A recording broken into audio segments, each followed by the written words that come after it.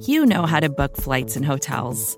All you're missing is a tool to help you plan that unbelievable travel experience. That's why you need Viator. Book guided tours, excursions, and more in one place. There are over 300,000 travel experiences to choose from, so you can find something for everyone. And Viator offers free cancellation and 24/7 customer support for worry-free travel. Download the Viator app now and use code Viator10 for 10% off your first booking in the app. Find travel experiences for you. Do more with Viator.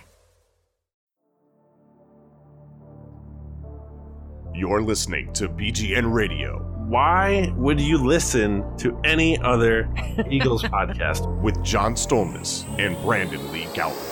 Hello, Bleeding Green Nation, and welcome back to BGN Radio. This is episode number 50. I'm John Stolnis from BleedingGreenNation.com. You can follow me on Twitter at John Stolnis. Coming up, we're going to talk about the draft, what the Eagles did last week with their selections, and kind of how it fits into 2019 and beyond. Obviously, some ripple effects from what the Eagles did at the draft. We're going to talk about what some of the other teams in the NFC East did. Get a look at what the Giants, the Redskins, and the Cowboys did, and what we think of their drafts. We'll look at some of the undrafted free agent signings the Eagles have made. We'll talk a little Chris Long, Carson Wentz's fifth-year options, and then an important date coming up on the NFL calendar, and what we have coming up ahead over the next few weeks or so here on the Bleeding Green Nation podcast feed.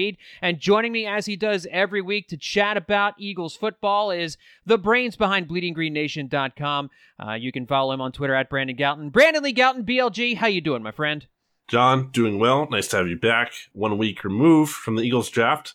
One of the more stressful times of the year for, obviously, us as a whole, Bleeding Green Nation. So nice that that's in the rearview mirror. Nice that the Eagles have their picks made, and we have a lot to talk about here. Also, of course, have the Sixers game on in the background here. So if I freak out, I apologize in advance to everyone. Obviously, you're hearing this now knowing the result of this game. Hopefully, it's a Sixers win. Giving you a warning straight up. Yeah, as we record this, it's pretty tight. They just wrapped up the third quarter. Sixers up by 8. So it's not a Sixers podcast. You want to make sure to check out the Step Over, which is our SB Nation Sixers blog and podcast feed, and give those guys a follow. Max and Jim do a good job with that show as well. But yeah, that's certainly top of mind of most Philadelphia sports fans. But we're also still digesting BLG, the NFL draft from last week, and obviously we've had a few days to take a look at what the Eagles did and take a look at what some of the teams in the division did. And we're going to sprinkle in some Twitter questions. We'll do kind of a pseudo mailbag this week as well. We had some Twitter questions, and a lot of it's going to have to do with stuff that we were going to talk about. So we'll sprinkle those into the mix as we chat here over the next 45 minutes to an hour or so. BLG, now as we sit here a few days after the completion of the draft and with kind of the slow part of the offseason in front of us, we look at the first-round selection of Andre Dillard. We look at some of the other picks made in the second round, Miles Sanders, J.J. Arcega-Whiteside. We see some of the different picks that were made on the third day also.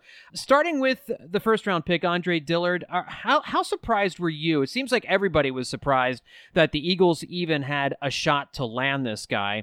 Would you rather they have gone with a defensive lineman or a wide receiver like Hollywood Brown, one of the guys that we'd been talking about, or did they make the right call here with Andre Dillard? Well, it was interesting, John, because we had heard the rumors about the Eagles trying to trade up to number 13, and Solak did a good job of kind of explaining what the whole situation was that on the most recent Kiston Solak episode. And if I heard him right, I believe he said that, the Eagles kind of had a deal in place there. But, there was some dynamics changing in terms of the Steelers trading up to 10, and then the price had been lowered for the Eagles standards because they felt like they shouldn't have to give up as much as they did, knowing that that was kind of the market that was set by the Steelers. Obviously, the Dolphins disagreed, and they wanted the original price, so it didn't work out. And the Dolphins ended up taking Christian Wilkins. If the Eagles traded up and got Christian Wilkins, to me, that would have been perfect. I really wanted him. Obviously, he was my pick for the BGN mock. Now, again, that was at number 25 as opposed to trading up to 13 to get him. So not the same situation exactly, but, I would have been really happy to have had him for a number of reasons. I just think he checked a lot of boxes. But it's not like I'm devastated, that the Eagles didn't get him because giving up that much is a lot. And I think to give up that much as they did, a first, a fourth, and a sixth to move up to 22 and get a franchise left tackle whatever you want to call that. It's kind of a funny term. I don't really love that term. I feel like we use that term a lot. It's just kind of weird to me. It's like I've almost found myself like correcting myself. Like, no, it's franchise quarterback, and it's just like it's starting left tackle. I get the idea anyway. Splitting hairs aside it speaks to the importance of the position, BLG. You know what I mean? Yeah, like I think does. the left tackle is such a hugely important part of an offense, especially if you have a guy who you can depend on and know that he's your starter for 5 to 7 years.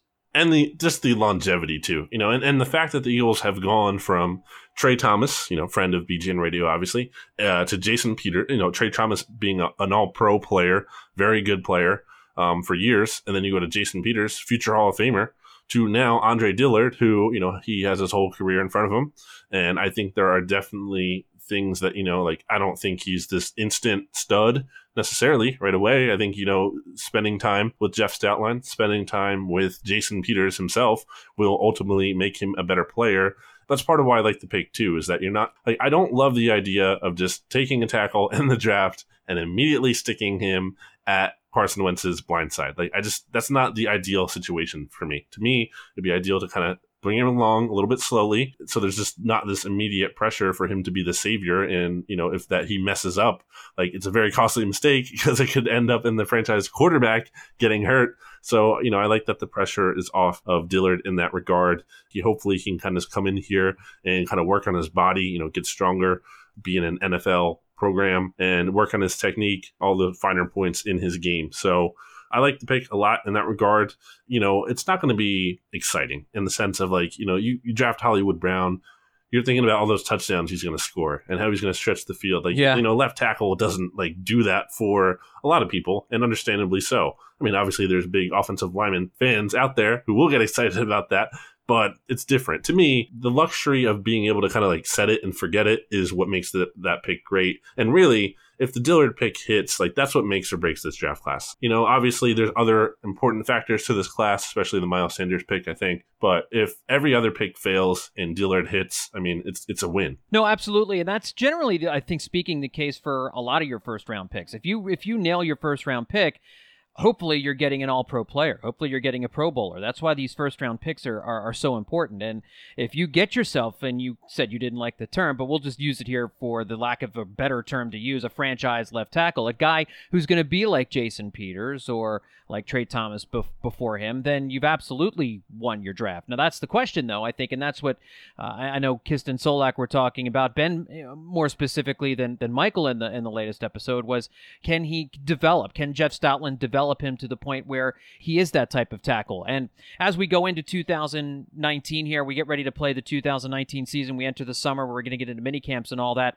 Obviously, this is a team that is a Super Bowl contender, at least on paper, and you're basically not going to use this guy here in 2019 at all. He's going to be riding the bench. But it also kind of raises some questions about some of the other players you have on the offensive line.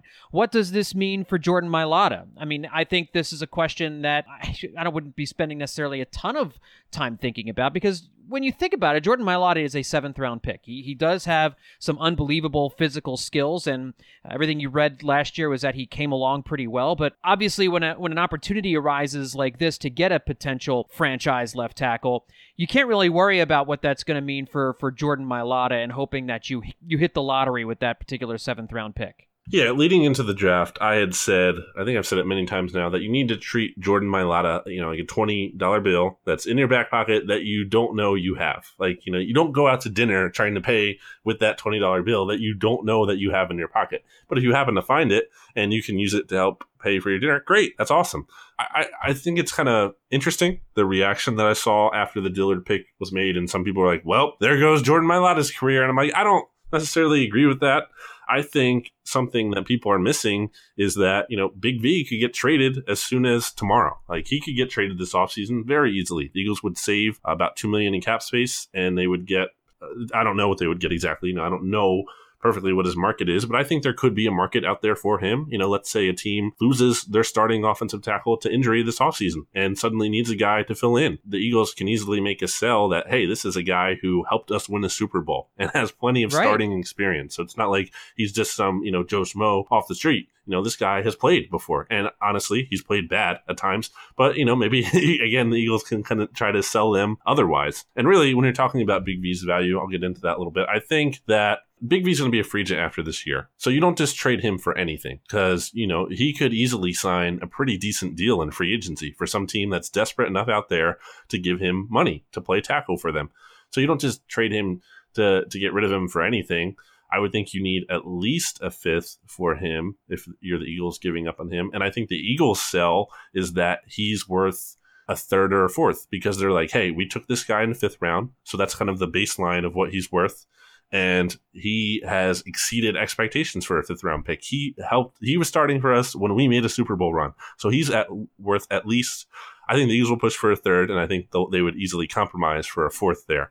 So if you could get some kind of pick like that for him, that would be great. And if that's the case, if Big V's gone this year or next year, either way, because it's probably going to be one of the two, I don't think they're re-signing him. I think the Eagles would have loved to re-sign Big V to like a below market contract. And I think he was like, no. He knows that he might be able to get some money in free agency. So I just think there's kind of an impasse there ultimately. If that's the case, I mean, Jordan Mailata is suddenly like still a pretty valuable player. Like he's not a starter, but if he can be your swing tackle, I mean, that's huge because think about it. If we're just talking about this year, Jason Peters, we all know he's struggled to get through games healthy. Andre Dillard potentially comes in, assuming, Big V is off the roster, or maybe he's still on the roster. But, all of a sudden, Jordan Mailata is not that far away from playing still. Or even, again, Lane Johnson, we say it all the time. He's one PED failed test away from being suspended for 32 games. Like, that's crazy.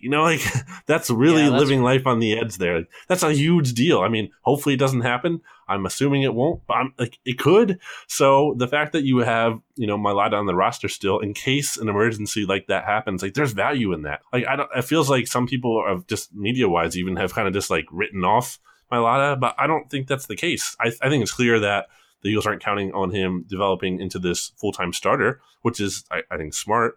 But, it's kind of allows you to hedge your bet. Let's say the Dillard pick doesn't work out. I mean, you still have Mailata here. Maybe he develops into something. That's not the most likely outcome, but you have it as a backup plan, or you have Mailata as your swing tackle. And I think there's a lot of value in that. So to me, I'm not writing off Jordan Mailata just yet by any means. With their second-round picks here, BLG, they got Miles Sanders, the running back from Penn State, and J.J. Arcega-Whiteside from Stanford. Talk about Miles Sanders first, because we had thought that the Eagles might spend an early pick on running back, and they did. And it's kind of funny. Their first two picks were, I think when we did our priorities podcast a couple of weeks ago, those were like the two priorities. My top two priorities were finding an offensive tackle to replace Jason Peters. Like, I was all for them spending a first-round pick on a guy that wouldn't play next year if it meant finding a guy that you felt reasonably sure would be your next left tackle of the future. And also, I think we had it in different priorities, but we both had near the top of our priority list getting a running back in this draft that could be a pass-catching back out of the backfield. And Miles Sanders, it seems to me, BLG, is going to play that kind of a role. He has a lot of running experience. He sat behind Saquon Barkley for most of his college career, but last year ran the ball really well and showed he could catch the ball out of the backfield. What kind of a role do you think he's going to have in this offense? Is he going to be the Darren Sproles? Is he going to be the Corey Clement? Is Corey Clement going to be back? I'm trying to figure out exactly how much run Sanders is going to get as a rookie in this offense. Yeah, that's the question that I think a lot of people have different opinions on and are thinking about, because the Eagles trade for Jordan Howard, everyone's like, oh, he's the lead back. And I still think he could potentially be that guy in the sense of, at least early in the season, for sure. I mean, they're going to give, like, Jordan Howard isn't just some schlub, you know what I mean? This isn't some guy that they got and it's like, he's a fringe player. I mean, again, as much as even I don't put all this value into volume stats, I think that gains Jordan Howard some cachet in the locker room and the coaching staff and around the league, and I think that's important. So I don't think Jordan Howard, is here just to be chopped liver. I think Miles Sanders, too, isn't a finished product by any means. I mean, he just turned 22. He has issues in pass protection. Obviously, his college workload suggests that he's not very polished. It's not like he had this huge track record in college. That's, I guess, a little bit part of the thing why I think not just me, but some people in general, like Kist and Solak, are hesitant on the Sanders pick.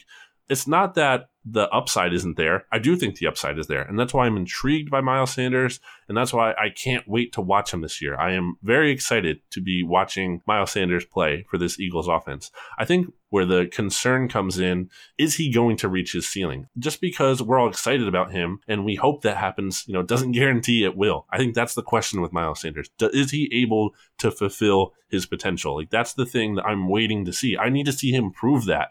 Again, there's hope to believe that can happen. Yes.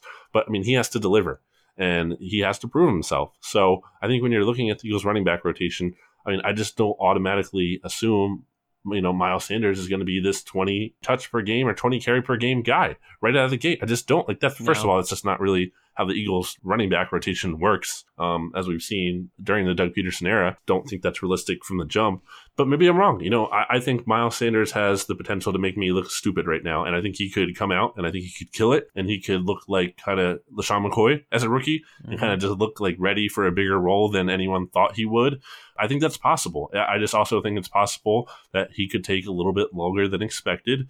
He's going to get playing time. Obviously, it's not like he's going to be riding the bench, but I just don't write his name in pen for this huge role right out of the gate as a rookie. I just think he's going to be part of the rotation. He'll get some significant playing time. He could end up being really good, but I just think he has some things to work on. I think he, again, has potential. It's just a matter of if he's going to reach it. At Penn State, backing up Saquon Barkley for most of his college career and really only being the starter for one season, I think that's kind of a double-edged sword, BLG, in that he has less wear and tear on him. There's more tread on the tires. So, and in that way, it's good. Also, I think there's some untapped potential there because he hasn't played a whole lot. So there's not a lot of tape. So you wonder if, had he started his sophomore year, by his senior season, would he have been a more established runner or established receiver out of the backfield or something like that. So in that way, you're kind of looking at an unfinished product almost and wondering whether or not there's more there. But on the other hand, not having as much tape means you don't know exactly what you're going to get with this guy. And I think he's going to be like we saw them, use Ajayi and Blunt and Clement a few years ago. I think that's the goal, is to use Jordan Howard in a lot of the same ways that they use LeGarrette Blunt, and then to use Miles Sanders and Corey Clement in much the same way that they did Ajayi and Clement in 2017. My guess is that's the goal, and we both knew that they needed to add some youth in the backfield and get some big play ability going from the backfield again, because I don't think that big play ability is going to come from Jordan Howard. Maybe Corey Clement brings it back, but that was an element to the offense from 2017 that was missing last year, is a running back who can break a big play. That didn't happen at all last year, but it happened a lot in 2017. And really, unless, again, Clement rebounds, Miles Sanders is probably going to have to be that guy, because it's not going to be Jordan Howard. And not even just the running backs, like the offense as a whole. Again, we complained about that, and we've talked about it on the pod, like, just incessantly. It's one of the biggest things we talk about, just the lack of playmakers. And that was one of the things, I guess, that kind of a little bit frustrated still coming out of the draft. Like, I think Sanders has the potential to be one of those guys, and I think JJ Arcega-Whiteside has the potential to be really good, but it's just like, okay, who's still your guy who's getting, making these big plays happen with the ball in his hands? If Deshaun gets hurt, which he has, pretty much every season, he hasn't missed significant time over the seasons, but, you just can't count on him necessarily to be there for you every game. And then even within the season, even if he's healthy, there's going to be games where he's going to have quiet games. That's just Deshaun. So who was my playmaking guy? Who was my go-to guy that, I'm not just going to move the chains like a Zach Ertz or, an Alshon, what JJ might end up being. Like, who's the guy who I might need to throw to short of the sticks sometimes, and he's going to make some guys miss, and he's going to break off a big play, or he's going to turn what most running backs might be like a 6-yard gain into a 26-yard gain. So hopefully Sanders can kind of bring that dynamic element to this offense.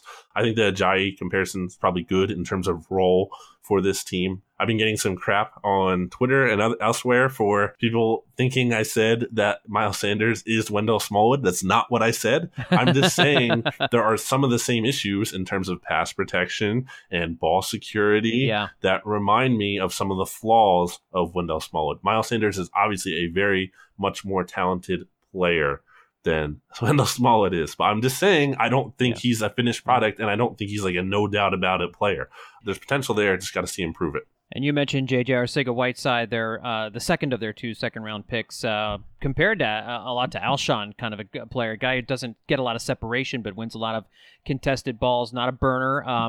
A good value for the pick, according to PFF. They had him at 23 on their board, and he went at pick 57 to the Eagles. But with their first 3 picks, the Eagles all went offense, which is, I don't think, something that we were expecting there, BLG. But I think for the value there, where they got him, JJ seems like a good player. It's just like you said, he's not a field stretcher. He's not a guy who you're gonna send deep in. You hope that he's a guy who can break some tackles, but again, it seems like he's a guy that you can throw the ball to in traffic and he'll come down with it and make some big plays in the red zone. But as far as getting you big chunks of yardage, that might not be his game. It's interesting because he has a high yards per reception average in college, and Michael Kiss has done a great job of breaking down what I guess I'm going to be calling him Sega. Maybe I think that's a pretty good nickname for JJ. Or J John, I think was another one, right? Out there. We had to figure that out, by the way. There's too many nicknames. I've seen his college teammates called him Cuervo because one of those J's stands for Jose.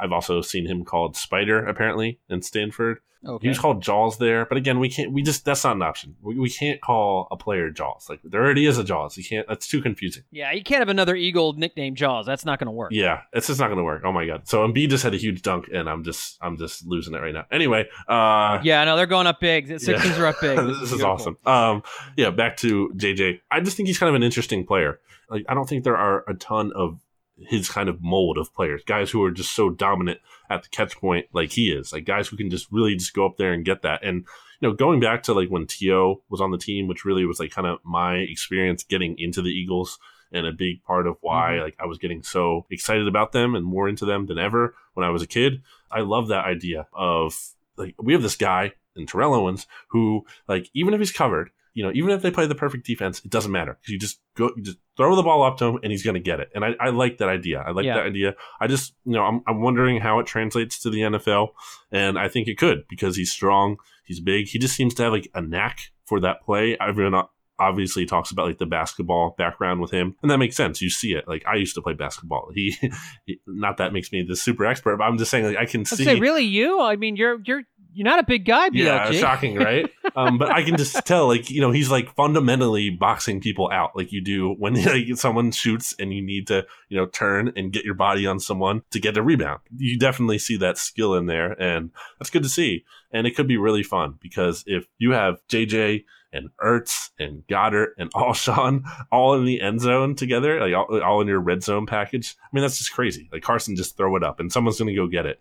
I just love that. I love plays like that where it just doesn't even matter if the defender plays it perfectly because your guy is just bigger and he went up there and got the ball. So I do like that, and I hope it translates. All right, and looking at the second day picks real quick, BLG, and then we'll get into real quick. We'll look at some of the drafts that the teams in the division had. On the third day, the Eagles made 3 picks. Fourth rounder Sharif Miller, defensive end of Penn State. Clayton Thorson. It looks like they did draft a developmental quarterback that I know people are pretty mixed on, and then defensive tackle Hassan Ridgeway very late in the draft. Looking at Sharif Miller. How does he work into this defensive line rotation? I mean, I think that we all knew that they needed to get some young blood on that defensive line, but I think we also thought that they would spend either their first or one of their 2 second-round picks on an edge rusher or a defensive tackle, and they didn't get anything till the 4th round. Yeah, it's interesting, John, because this is obviously a historically good, that's what, how everyone's called it, draft class in terms of defensive linemen. And even the safety talent was really good. And the Eagles didn't really get anything dominant they didn't get a safety at all. And they got a defensive lineman who's more of he's a developmental guy, somewhat of a project in Sharif Miller. You're not counting on big contributions from year one, I think, at all, really. I don't think he's going to make much of an impact. I think, at most, he's some kind of, he's in a rotation and he's not getting a ton of snaps. He's not making this huge impact. barring, something unlikely. I just think the most likely projection is he doesn't have a huge role as a rookie. And it's interesting because I guess this brings up, the bigger conversation with Chris Long and what's happening with his future. We've seen Chris Long talk about how he told the Eagles to plan as if he's not going to be back, and it seems like they are very much doing that. And now it should be noted that they pushed his roster bonus back to pretty much like the beginning of training camp. So there's kind of more time here to kind of, for both sides, I guess, to kind of figure out, like for the Eagles to prepare to not have him more, and for Chris Long to make the decision if he's going to come back or not. I mean, to me, just like going through Chris Long's Twitter, he pretty much said that like the Eagles told him he's not going to have the same role that he would have had last year. It's not even that he wants a bigger role. It's just that he wants the same role he's had. And he said he was explicitly told that he's not going to have that role. So I just don't see what's going to change there. Now, God forbid there's an injury or something. Maybe that changes, and hopefully it doesn't happen. But I'm saying like if there was something where the Eagles really needed him and that opened up, I guess that's kind of why the door is still open. But I just don't expect Chris Long to be back right now, which is kind of a bummer. And it kind of leaves the Eagles pretty light here in some ways at defensive end. I mean, obviously they have the top talent in Brandon Graham and Derek Barnett. Huge year for him going into year 3. And you brought back Vinny Curry, which is a nice move on the 1-year deal. But after that, what do you have? You have Josh Sweat, who, like, we don't know what he is. He didn't really show much at all as a rookie, and he has the injury concerns. Deshaun Hall thought flashed some limited playing time last year, but he could be a fringe player. Joe Osman got a lot of praise for doing well in the practice squad, but I don't really know if he has an NFL body and he is an NFL player as much as he is a really good practice squad guy to have around. And I think Sharif, isn't this guy you want to have playing a ton of snaps in a rotation like the Eagles usually like to have with their defensive end. So I would like for them to still do something almost at defensive end if they know Chris Long really isn't going to be back. Well, before we get into the rest of the NFC East, we're going to step away, take a quick break. But when we come back, we're going to take a look at what the Giants, Redskins, and Cowboys did, take a look at some of the undrafted free agents, and get into some non-draft stuff as well. That's all up next here on BGN Radio. And we're back on BGN Radio. So, BLG, before we wrap up our conversation about the Eagles draft, it's generally speaking unfair to assign a grade to a draft literally the days after it happened, because we don't know how any of these guys are going to perform. But I think you can grade how they did based on the needs at different positions and the relative value of what it is that they were getting. And again, the Eagles only had 5 draft picks this year. They have not exactly been piling up the draft picks, which is why one of the issues we're going to talk about here in a few minutes about some of these conditional draft picks next year are so important. They have been light on draft picks these last couple of years.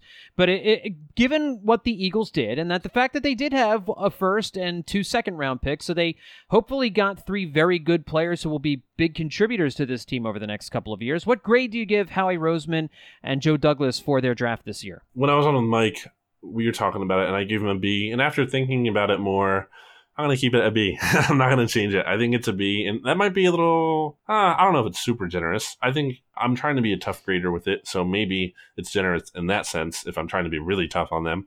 The things I don't like are that it's another year where they only got 5 players. That's not sustainable over the long term. Like that, this better be the last year they're only picking 5 players, because they need to restock this roster. I mean, the freaking owner said it at the NFL owners meetings. He said, look, we believe in drafting in volume. And that's not a smokescreen, and if it is, it's a bad one in the sense of it's concerning, because the Eagles need to believe that they aren't good enough to beat the draft. No team really in the long run is significantly better at drafting than other teams. And if they are, a lot of it's luck. It's not just a skill purely. So there's a lot of luck involved, and the way to kind of maximize your odds is to get a lot of draft picks. And that's what a team like the Patriots does. That's why they're always trading down and they're getting more draft picks, because they're trying to get more dart throws at the dartboard. And for the Eagles to only have 10 picks, which is tied for the fewest amount in these past 2 years, the Titans also had 10 in these past 2 years. It's just not good enough. It's not necessarily even a criticism of anything the Eagles specifically did, as much of just a general philosophy that needs to change. And I'm sure they get this, and I'm sure me saying this on a podcast is not going to be the revelation for them. But I'm just saying, if we're analyzing this, I think it's fair to say that they need to do a better job there in terms of volume. They need to do a better job, I think. I guess just what's disappointing, again, going back to that thing, this was a draft class loaded with defensive line talent and a lot of really good safety talent too. And they didn't really get either, unless, Sharif Miller is going to develop into being really good. So that's just kind of another thing I would kind of ding against them. And it's not like I wanted them to go all in on the defense. I am fine with them weighing the offense more. Totally fine with that. Build around Carson Wentz. You're paying him, or you're going to be paying him, a ton of money because he is going to be the guy who moves the needle for this team. Like, this team, especially when Nick Foles gone, is going to go as far as Carson Wentz takes them. So give him everything he needs to get that done. That is totally fine with me, philosophy-wise. So, again, part of why I knock it down is just I felt like this is a draft they really had to get right. Like, they really had to hit a home run, and I don't think they did that. I think they got a double, maybe, but I don't think they hit the home run. And that's just, it's kind of disappointing when you think about it in that context. Like, I was holding them to high standards to begin with, just because I think it was really important for them, and they didn't really meet that as a whole. Now, if you have this Andre Dillard pick and he hits, he makes that draft class. He really does. So that would be huge. And I think there's upside again with Miles Sanders. I think I'm intrigued by JJ Arcega-Whiteside. Sharif Miller, we'll see. Clayton Thorson, I have no expectations for. I think that was just a bad pick in terms of process. And you look at his profile, I mean, like, guys who struggle in college, according to, this study that SB Nation's Bill Connolly did, like, they never get better in the NFL, almost never, in terms of like their efficiency and everything. And Thorson wasn't just like mediocre, he was horrible. You can tell me like he had terrible talent around him at Northwestern, and okay, fine. And maybe he's the exception to the rule. Maybe. You're not betting on good odds there. So I don't love that.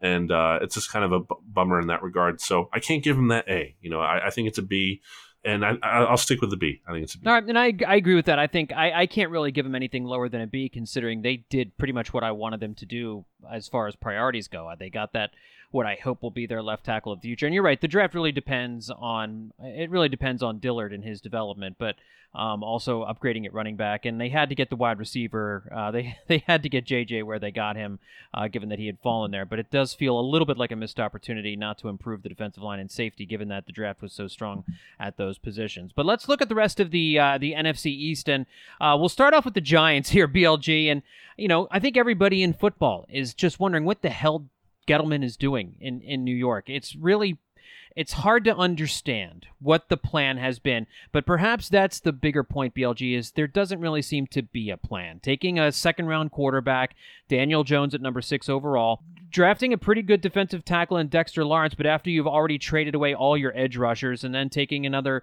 a cornerback at number 30, having 3 first-round picks and finding a way to mess them up, BLG. I hated the Giants draft, and I'm not alone. What do you think? Yeah, you hate to see it, really. You really do. It broke my heart, man. It's a tough scene. Here's what gets me. Last year, there were people who were like, oh, man, the Giants taking Saquon Barkley at number 2 is like so smart. These quarterbacks aren't good. Like Sam Darnold, none of these quarterbacks are even good. They got the best player in the draft. Are those people still out there? Are you really thinking that Dave Gettleman is smart and is actually doing good things? Yeah, I don't think we are hearing that. Because he's not. He's dumb. And to take Daniel Jones, I don't like the criticism like that he would have been there later. Like, I don't love that talk, because if he's your guy, get him. Like, you don't want to wait and mess around. Like, yeah, maybe he would have been available later, but if you believe in him, get him. So, like, it's not that I hate that so much, like that theory. It's just that I think they're clearly, to me, betting on the wrong guy. Again, we talked about Clayton Thorson having bad numbers. Daniel Jones, also not very good. Just to bet on him, it's just everything about that organization is just so uninspiring. You have Dave Gettleman, who clearly just looks out of his element. He has no idea what he's doing. I don't think the Giants are going to be bad enough to where they're going to like accidentally tank their way into being good. Like, I think some of these moves they're making, like signing Golden Tate or drafting Dexter Lawrence, who I think is a good player, they're going to make the Giants good enough that they're not going to be able to get these top picks and not actually good enough to make the playoffs, in my opinion. So that's kind of what you want as an Eagles fan. You want the Giants not to be horrible. You want them to be mediocre. So I think that's what they're kind of building there. So Gettleman, very uninspiring. Pat Shurmur, just the least inspiring head coach, or one of the least inspiring coaches I've ever been around. Just there's no energy there. You're going to battle for Pat Shurmur? Really? I just don't see it at all. And Daniel Jones, one of the least inspiring quarterbacks probably there is. And I think this hasn't been covered enough, John. The Giants took Daniel Jones, not because they loved him. the most, or maybe they did. But to me, the number one reason the Giants took Daniel Jones is so that they wouldn't hurt Eli Manning's feelings to replace him. Because, Daniel Jones had the same college coach that Eli Manning did, David Cutcliffe.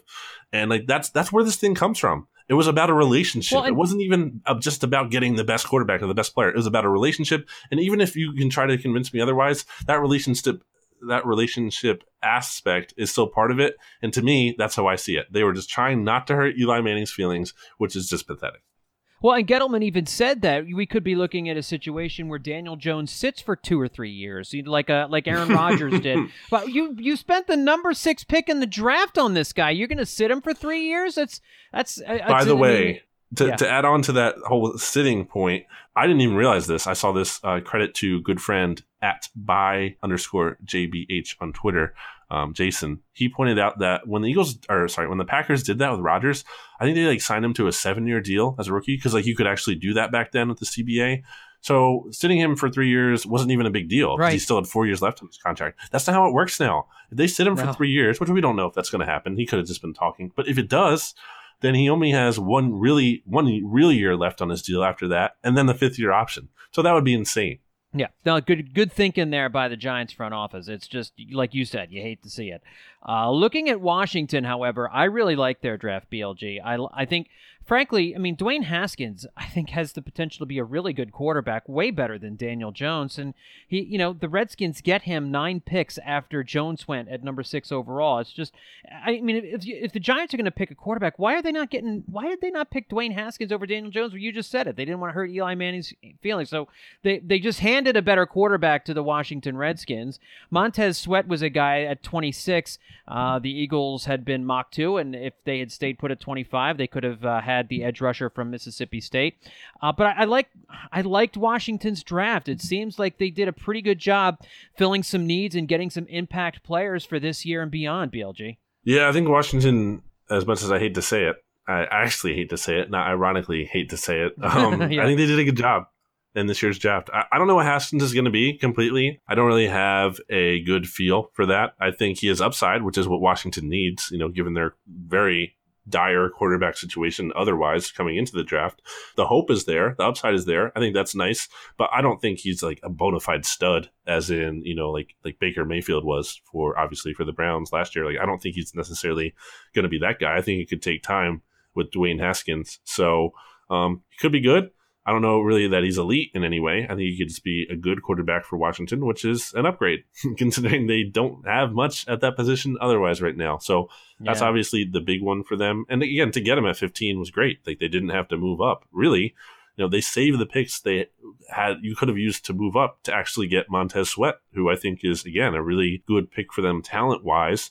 Now, I think there's a reason Sweat fell as far as he did, and I don't think it was just because of the whole heart thing that was being talked about, which apparently wasn't even a real issue. There was some character stuff there that I think will be interesting to see if it bears out, and that's something that'll be interesting to see with the Washington's roster as a whole, because they've been taking a lot of chances on character guys. You look at Reuben Foster, you look at Geis, who had some of those concerns that were talked about last year and why the Eagles ultimately passed on him. So there are some interesting things to that. You can take that risk. You can take a chance on a guy with those kind of concerns, and it might work out great.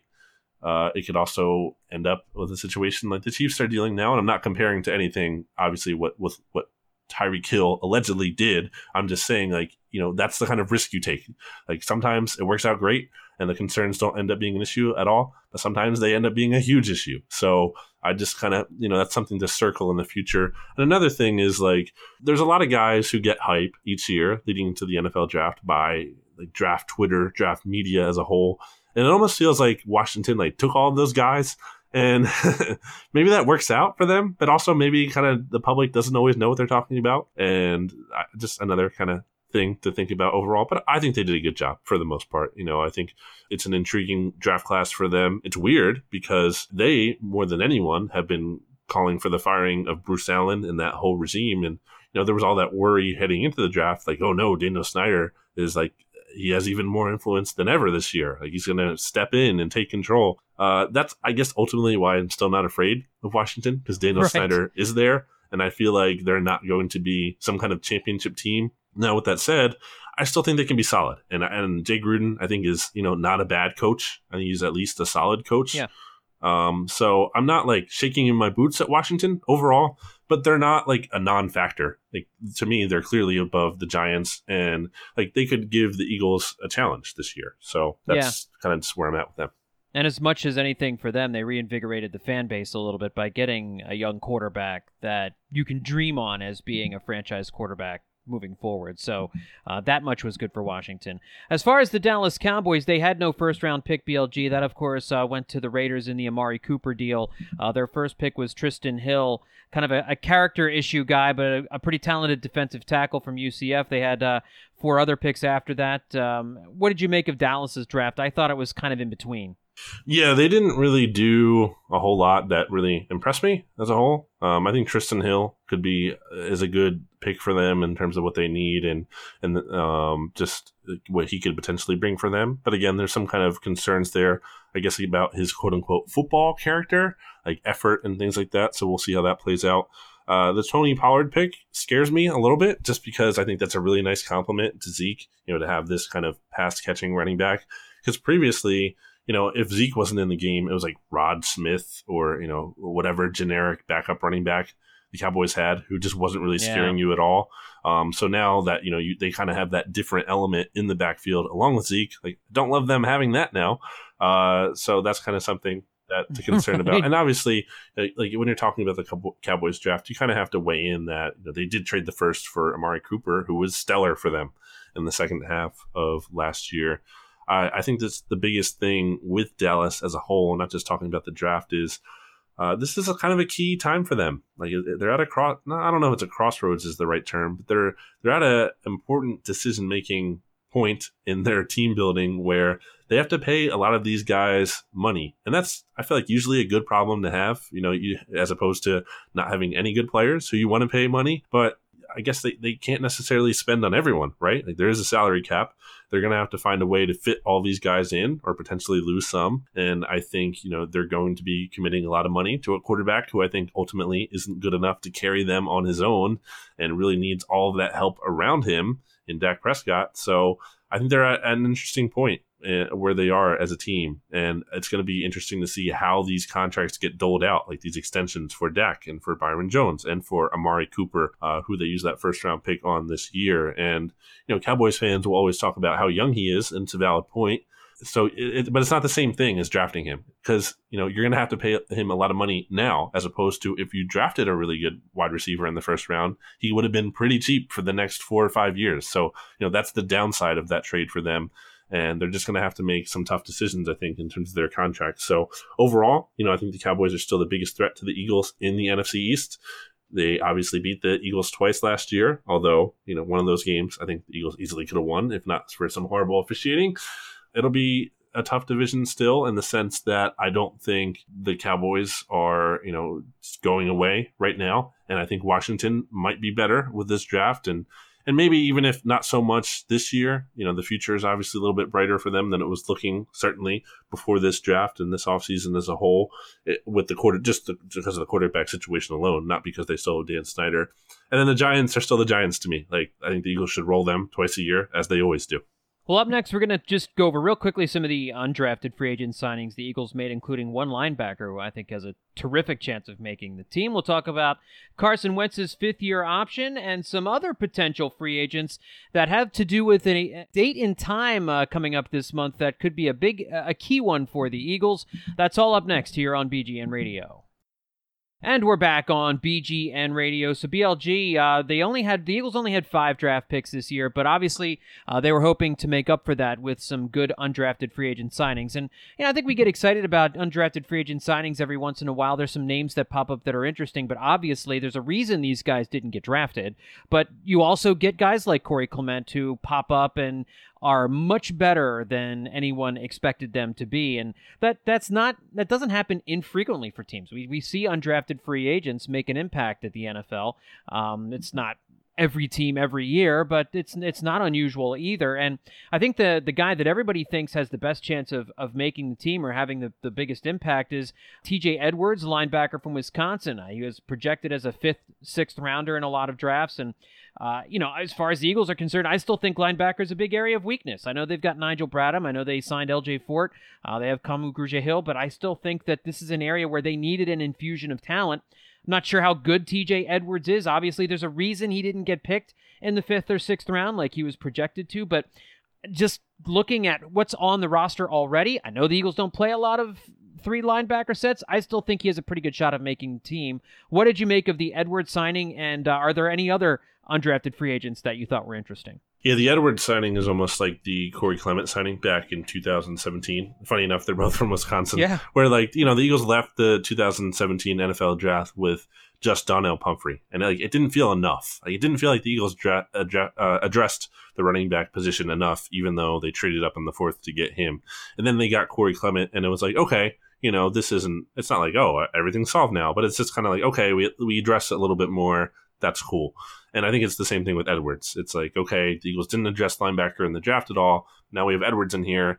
He has a chance to make the team and probably isn't going to be some superstar by any means, but he could potentially come in, be a role player, help out on special teams, or at the very least, kind of just give this team more depth at that position. So I like it. I think it's solid. You look at his profile, and it's not like he's the super high upside guy as much as he might be a player who's a little bit more ready to play now. And he kind of is what he is. He doesn't necessarily have all this potential, but he can kind of come in, kind of give this team some value immediately. So that's the kind of hope with him. And, we've seen Eagles undrafted free agents have some significant roles in these past couple of years. You look at Corey Clement, obviously, is a big example.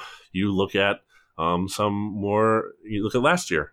Bruce Hector ultimately made the team, and he played some, although not ideal. And then Josh Adams, also, again, not necessarily ideal that he had to become the lead running back late in the season, but he still was able to come in and make an impact. So, we could easily see that with an Edwards or one of these interior offensive linemen, like a Ryan Bates from Penn State. The Eagles also reportedly signed in undrafted free agency. So I'm not surprised, or I won't be shocked if they kind of find someone who can at least contribute in some form, which would be nice, especially because you only have 5 draft picks. It would be nice to hit an undrafted free agency. And I almost wonder, really, when they're talking to these undrafted free agents, if that's kind of a sell for them. Like, hey, we only had 5 draft picks, so it's not like you're coming in here to compete with a bunch of other, rookies that were drafted ahead of you. Like, you have a chance to come in here and make the team, and I hope that's what happens with a guy like Edwards. Well, let's talk a little bit about Carson Wentz here, BLG. What would a BGN radio podcast be without a little Carson Wentz chatter? But we actually had some news this week as the Eagles, to no surprise, picked up his the 5th year on his rookie deal.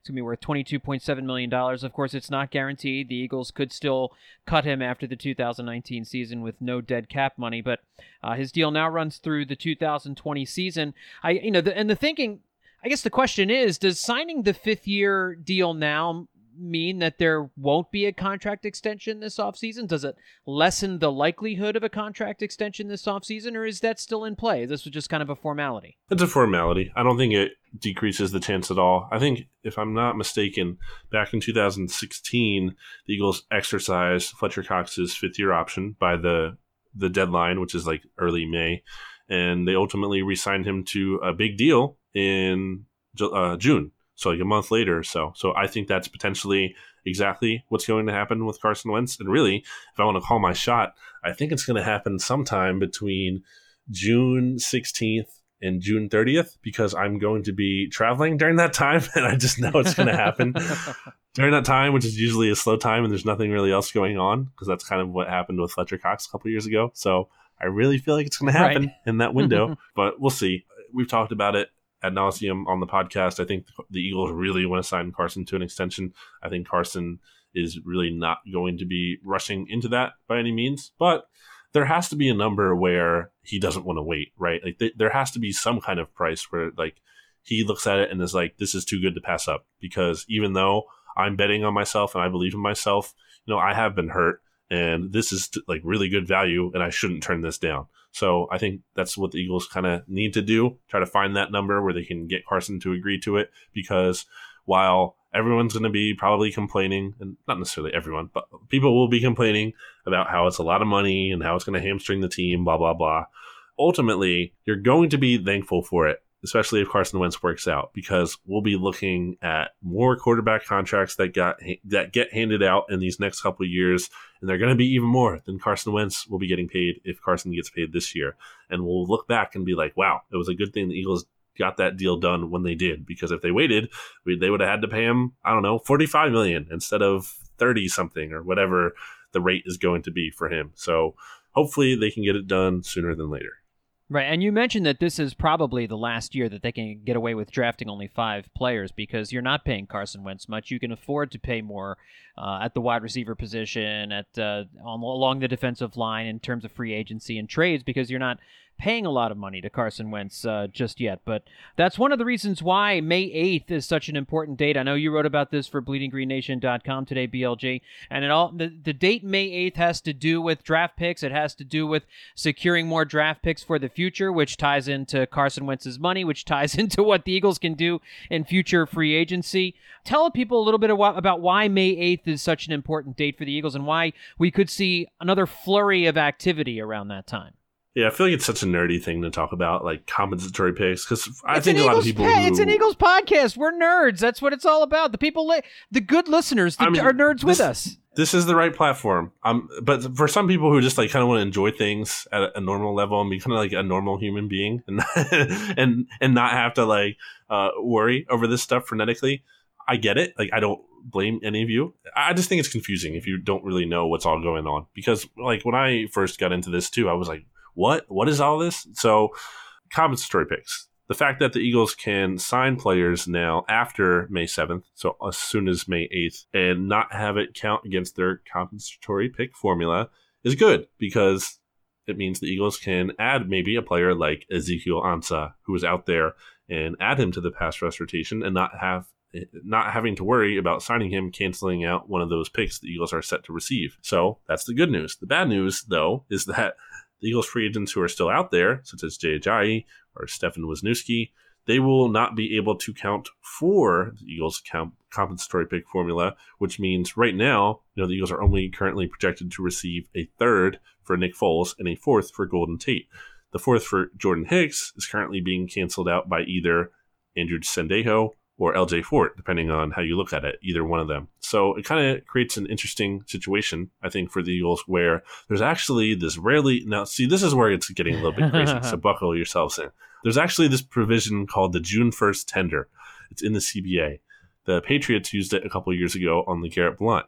Now, the name is already stupid because it's not June 1st anymore. This deadline is by May 8th. So the name doesn't even make sense for it. It used to be June 1st. Anyway, the Eagles can use this seldom used tender that the Patriots used on Blount back in 2017, where my understanding is you have to give the player at least 110% of their previous year's salary for this tender. And by doing this, you basically make it so that, okay, if this player signs the deal, then, okay, you have them. Like, they sign the deal, you got them. They're on your team. If they don't sign it, they're still they can still negotiate with other teams, just like LeGarrette Blount obviously did, because he ultimately chose the Eagles. And that way, if that player gets signed by another team, he still counts for your compensatory pick formula because you used this tender on him. So it kind of extends past that May 8th cutoff point. Mm-hmm. So I almost wonder if the Eagles will do that with Stefan Wisniewski, because I don't think the money would be crazy. They'd only be giving him like $2.75 million if I have this correct, which I'm not sure if I do because it's very complicated. But either they bring Wiz back, which I don't think he wants to be back, so I don't think he would sign the tender. I think he would eventually get an offer from a team who would sign him, and then ultimately he would count towards the Eagles formula, which would be big because they would get a 4th-round pick essentially if that happened. The pick for Hicks, like, it would free that one up. So kind of hoping that happens, or maybe they do that with Ajayi. I guess I felt like that would be less likely, just because I guess Ajayi wouldn't sign it because he knows there's no room for him here anymore. Right. And I literally just gave out his number to Miles Sanders. So, right. But I just you don't want to be in that situation where he did sign it and now you're kind of just like stuck with him. So I'll be interested to see if the Eagles use that. They have to do something here. Like, we know they're going to do something to get that 4th-round pick. Like, they have to, because you don't just pass up on getting a 4th-round pick, especially like if the alternative is you try to use one of those tenders or you end up cutting LJ Fort or Sendejo to ultimately try to save that pick because it's too valuable. It's a fourth round pick. Like, that's not nothing, right? Especially if the alternative again isn't going to be like this big cost. So I'm kind of interested to see what's going to be happening next week. If we see those tenders get handed out, if we see some signings, I imagine we will at some level. I feel like the Eagles are going to add someone. I don't know if it'll be exciting or high profile, but there still are some guys out there in free agency. And I just think it's possible that they do. And on that note, by the way, John, I wanted to mention that Blake Countess, former Eagles draft pick in 2016, he was a 6th round pick out of Auburn. He just got cut by the Rams today. He's going to be placed on waivers. And I would almost wonder if the Eagles will put a claim in on him and bring him back. Because if you can get him, first of all, he won't count towards the comp pick formula because you're claiming him on waivers as opposed to like signing him as a free agent. And he was cut, obviously. You could get him. He could potentially be your Chris Maragos. He could, or your Corey Graham kind of player, helps on special teams, serves as some depth, also can return kicks. So that's another one to watch out for. So the whole gist of this very long rambling rant that I'm going on is we can see some action. Like, we could see some more roster moves coming next week. So that would be exciting if that happens. Yeah, give us something else to talk about here on episode 51 of the podcast next week. That would be pretty good. And there are some potential players who could get signed if they don't get signed before then. And I don't think, seems like teams now I can't imagine a team would want to go out and sign a guy like Ezekiel Ansah now, or Derek Morgan or somebody like that, or another safety that might be out there if it's not Blake Countess or something like that, knowing that this date is hanging out there, why would you sign one of those guys now? Just you wait until that date, and then, that those are some of the names out there that I think have been linked to the Eagles a little bit here, as they probably still could look for a little help along the defensive line and linebacker or safety or something like that, address some of the areas that they weren't able to address during the draft. So BLG, in addition to into that May 8th date, as we're looking ahead here for the Eagles, as we wrap up this episode of the podcast, let's talk a little bit about what's going to be up here the next couple of weeks, next few months here on BGN Radio, the things we're going to be following on BleedingGreenNation.com as we wind down the draft talk and we go through some of the off-season activities and as we gear up for training camp. Yeah, so this is kind of a nice time of year. I feel like this to settle in after the NFL draft, all that hype that goes into that leading up to April. You kind of just come off of that, and now you're kind of just excited to actually see what the start of the 2019 team is going to look like. So we're going to have OTAs coming up later this month. I believe 21st will be the first one that, I don't know this for sure, but I'm guessing based on past years, it should be around then, where it'll be the first OTA practice open to the media. So I'll be there, get to see all the Eagles players practicing and working out. And obviously there's no pads, there's no contact. It's not the most competitive atmosphere, but still it's nice to see how the players are doing. And even though OTA observations, I feel like, can kind of be meaningless sometimes, because you look at a Devontae Bosby who killed OTAs last year, that ended up meaning nothing.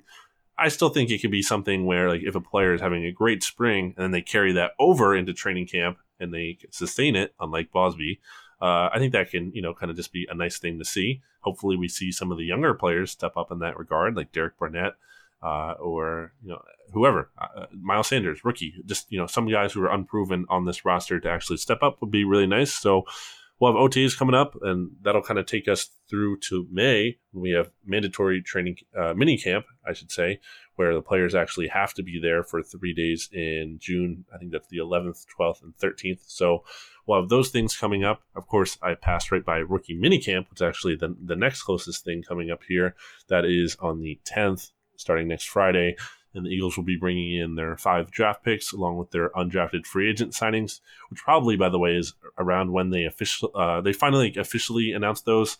It's kind of annoying that we have to wait a couple of weeks for that to happen, but usually the Eagles, all these rumors come out right after the draft about who these players that they're going to sign as undrafted free agents, but they don't really confirm it until rookie minicamp begins. So that'll be late next week. And they'll also have a bunch of tryout players at that minicamp too, a bunch of rookies who weren't drafted and probably won't have NFL careers, but you never know. Last year, the Eagles signed that Tim Wilson guy from East Stroudsburg after he had a good tryout. So we'll see how that goes. So we're kind of just really wrapping things up here. It's kind of like you're heading into your final months of your final semester or your final months of school. Like you can see the end of the tunnel is in sight. We'll have these practices and that'll be fun. And then before you know it, the final minicamp practice will be here on the 13th. And then after that, we won't hear from the Eagles really at all, barring something wrong, because it's like that off time until training camp begins in late July. So we're winding down here. The draft is over. We got OTAs and stuff coming up. Before you know it, like I said, it'll just be nothing. So let's enjoy this time where we have some content still now.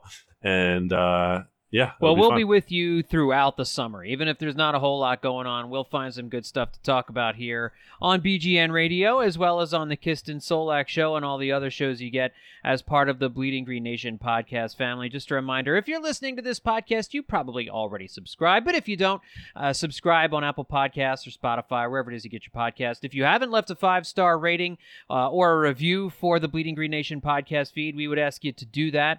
That would help us out a lot. And again, make sure that you tell a friend about Bleeding Green Nation's podcast feed. If they don't know about us and they're big Eagles fans, tell a friend, put it on their phone for them, for crying out loud. Steal their phone, put us on their podcast apparatus, whatever phone it is they happen to be using, and get them hooked up with BGN Radio, the Kiston Solak Show. And don't forget to check out bleedinggreennation.com every single day. We've got a ton of new content up there every day as well.